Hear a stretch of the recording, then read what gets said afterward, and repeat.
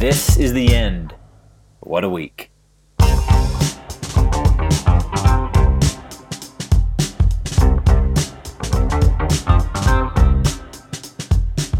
name is Matt Sinovic. I'm the Executive Director of Progress Iowa. I'm Ivy Beckenholt, Communications Director of Progress Iowa. Welcome to What a Week, with hot takes about the week's news and shout-outs for people doing good in the world. This week we are going to talk about Shrek, of all things, Iowa's economy sputtering and falling behind, but we are starting with the headlines of the end of the legislative session, finally. It was just before midnight Wednesday night. Ivy, I'll let you dive right into the news, but first, are you as glad as everybody else is that this thing is finally over? I mean, kind of. But I mean, they just passed. Of course, I'm very happy that it's over, but they really just pushed so many things in at the last second. That was just horrible. So, I mean, we'll talk about it all, but definitely not excited for the results of the session. Well, for sure. I should have phrased that a little better. The results were terrible. Oh, I mean, but at least if they're done, they can't do any more. Can't do any more harm. Right. So Speaking for of, this year. Yeah. Speaking of harm, let's dive right into it. So in a late night, last minute vote in both the House and Senate, and then really Governor Reynolds signed a legislation later that night to restrict local control by demanding schools and cities not mandate masks. So they kind of went the opposite direction of a mask mandate, just really told them that, you know, schools can't say that you have to wear a mask, really putting children at risk because a lot of children can't be vaccinated yet. This was just really shocking. Firstly, because obviously this is horrible legislation, but secondly, they did it so fast that night. When I woke up the next morning and saw this, I was just shocked because I didn't even know that this was in the realm of possibility, really. So what was your take?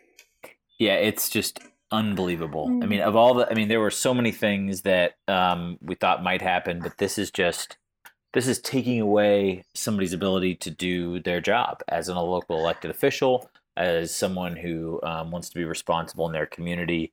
And some of the fallout from this has been really bad. There have been, because this was sprung on schools that night, effective immediately. So it wasn't like there was a delay, and a lot of schools only have a few weeks left, or very little time left in the school year, and so most of the time laws take effect the next fiscal year. So there would be some time to implement these changes, but this happened immediately. So that next day, parents had this sprung on them very, very quickly. They had to make decisions about what to do with their kids, were they going to send them in masks? There were reports of kids being bullied for wearing a mask, and just all kinds of things, and all kinds of terrible things. So it was just an awful piece of legislation that they jammed through at the end. So that did not need to happen. Exactly. I saw what you're talking about on Twitter with kids being bullied and such because they're wearing masks and a lot of other people aren't. I just think that's really horrible. I think it is something that she should have been looking out for. So, absolutely. Next up, the Iowa House and Senate sent legislation to Governor Reynolds. It's a bill to raise penalties against protesters. So it's been sent to her office this week. She'll likely sign it soon. And it's just really unfortunate because, again, we've talked about this before. It's just retaliation for last summer. And it's just even more upsetting because, you know, this will just heighten disparities between races in prison. And it's just really horrible because they didn't even pass any protections for people of color this year. So no, they didn't. They did all they did all this to just have a chilling effect on people speaking out, in my opinion. I mean, that's all this is.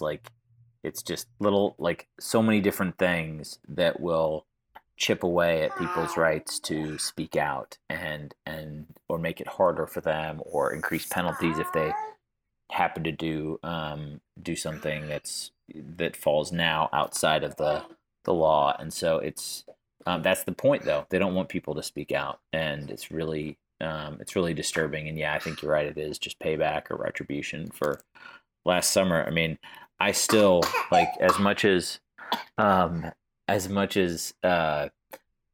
there was criticism from the right of the protests that happened last year.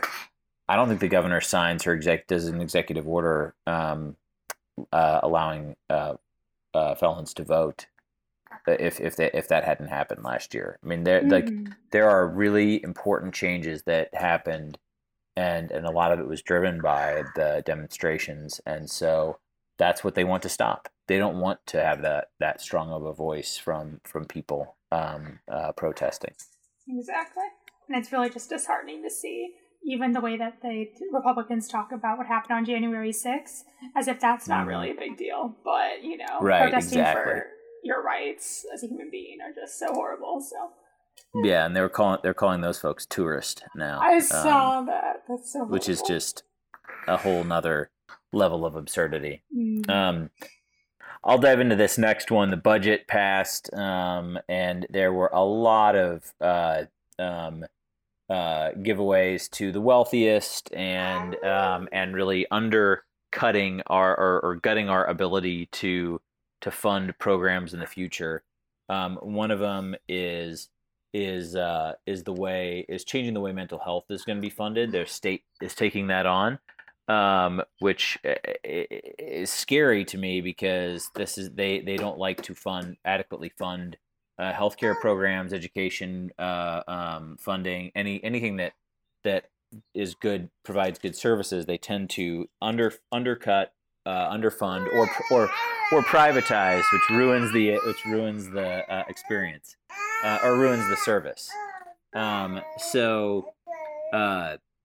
The other piece is that they did away with the backfill, which when they cut property taxes years ago at the state level, or cut the ability to raise property taxes.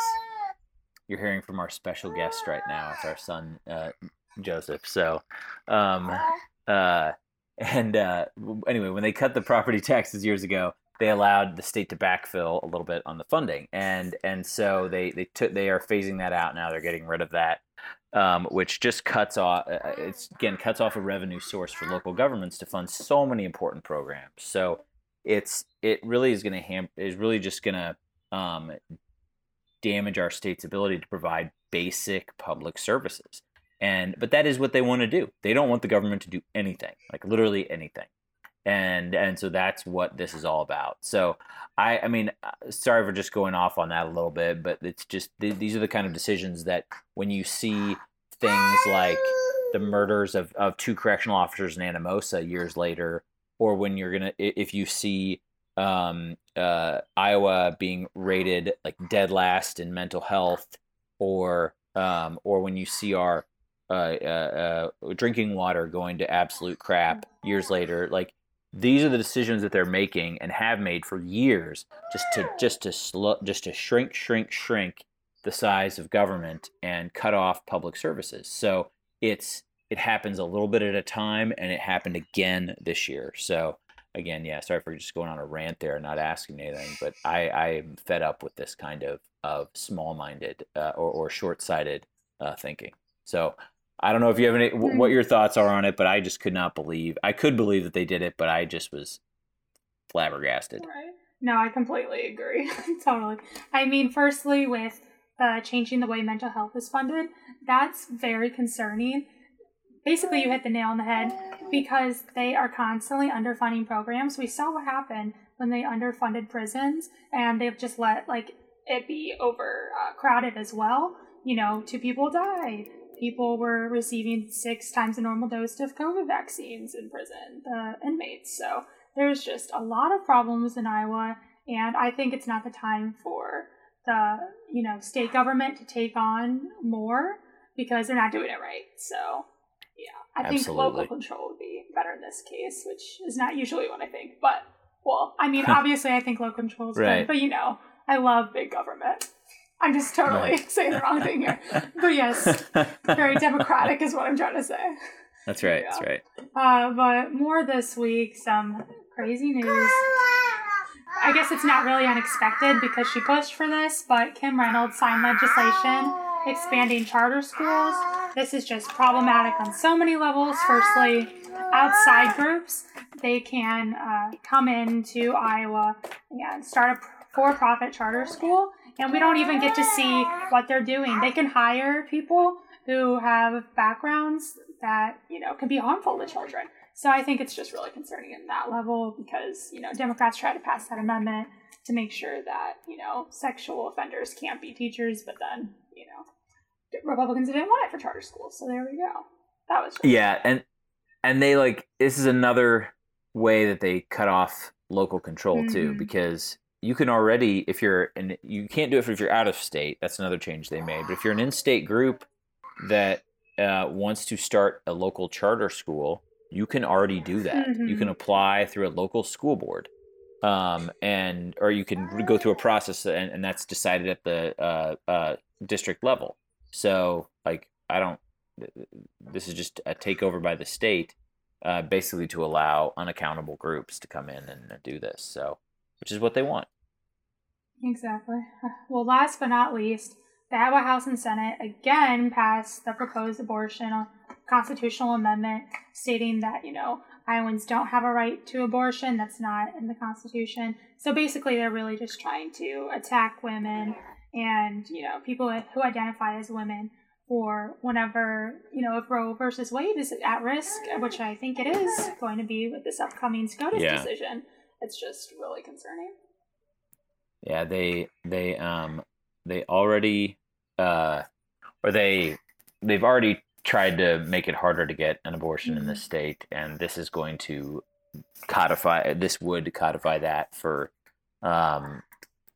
putting it in the Constitution. And so it's really this is another disturbing move that there were a number of amendments even included to try and add language to add exceptions for rape and incest and things like that were just shot down. So they're not interested in good healthcare policy. They're just interested in their own ideology and narrow-minded agenda here. So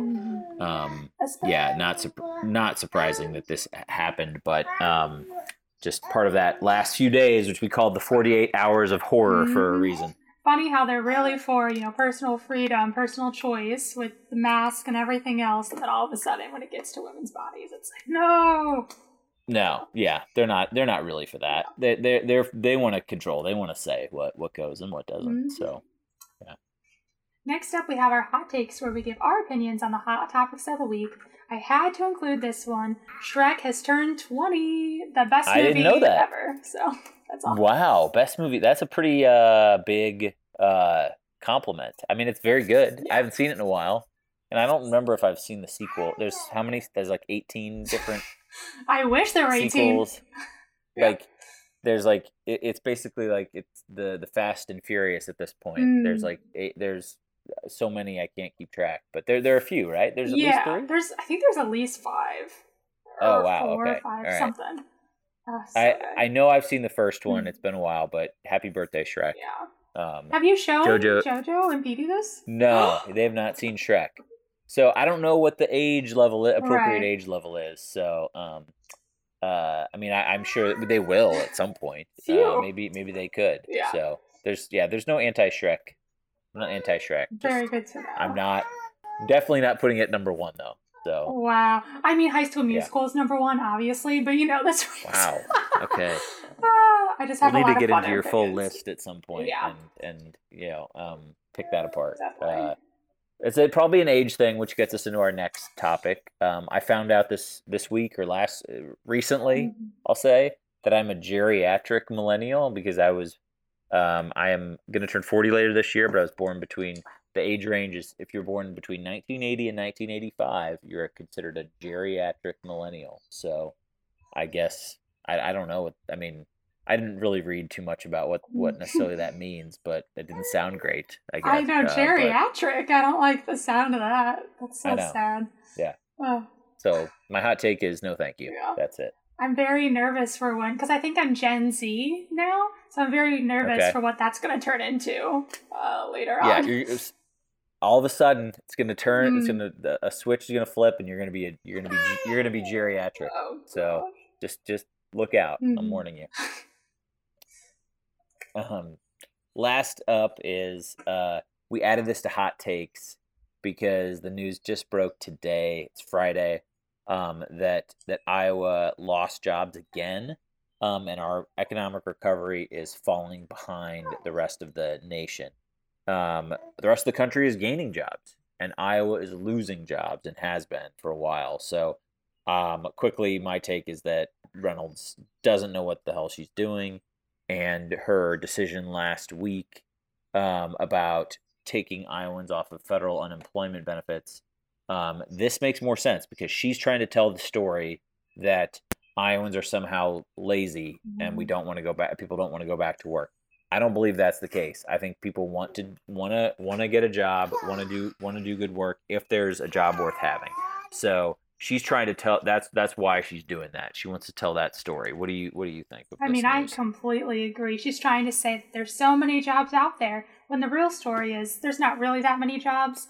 And, even though there might be a good amount of jobs out there right now, they're not necessarily good jobs to have. We need good paying jobs. Right. We need jobs where people can, collectively bargain for, what they need. So I just think it's really clear what Reynolds is trying to push out, and hopefully have our shout outs where we lift up great work happening all over the state. If you have any recommendations, please send them to @ProgressIowa or @PotluckFM.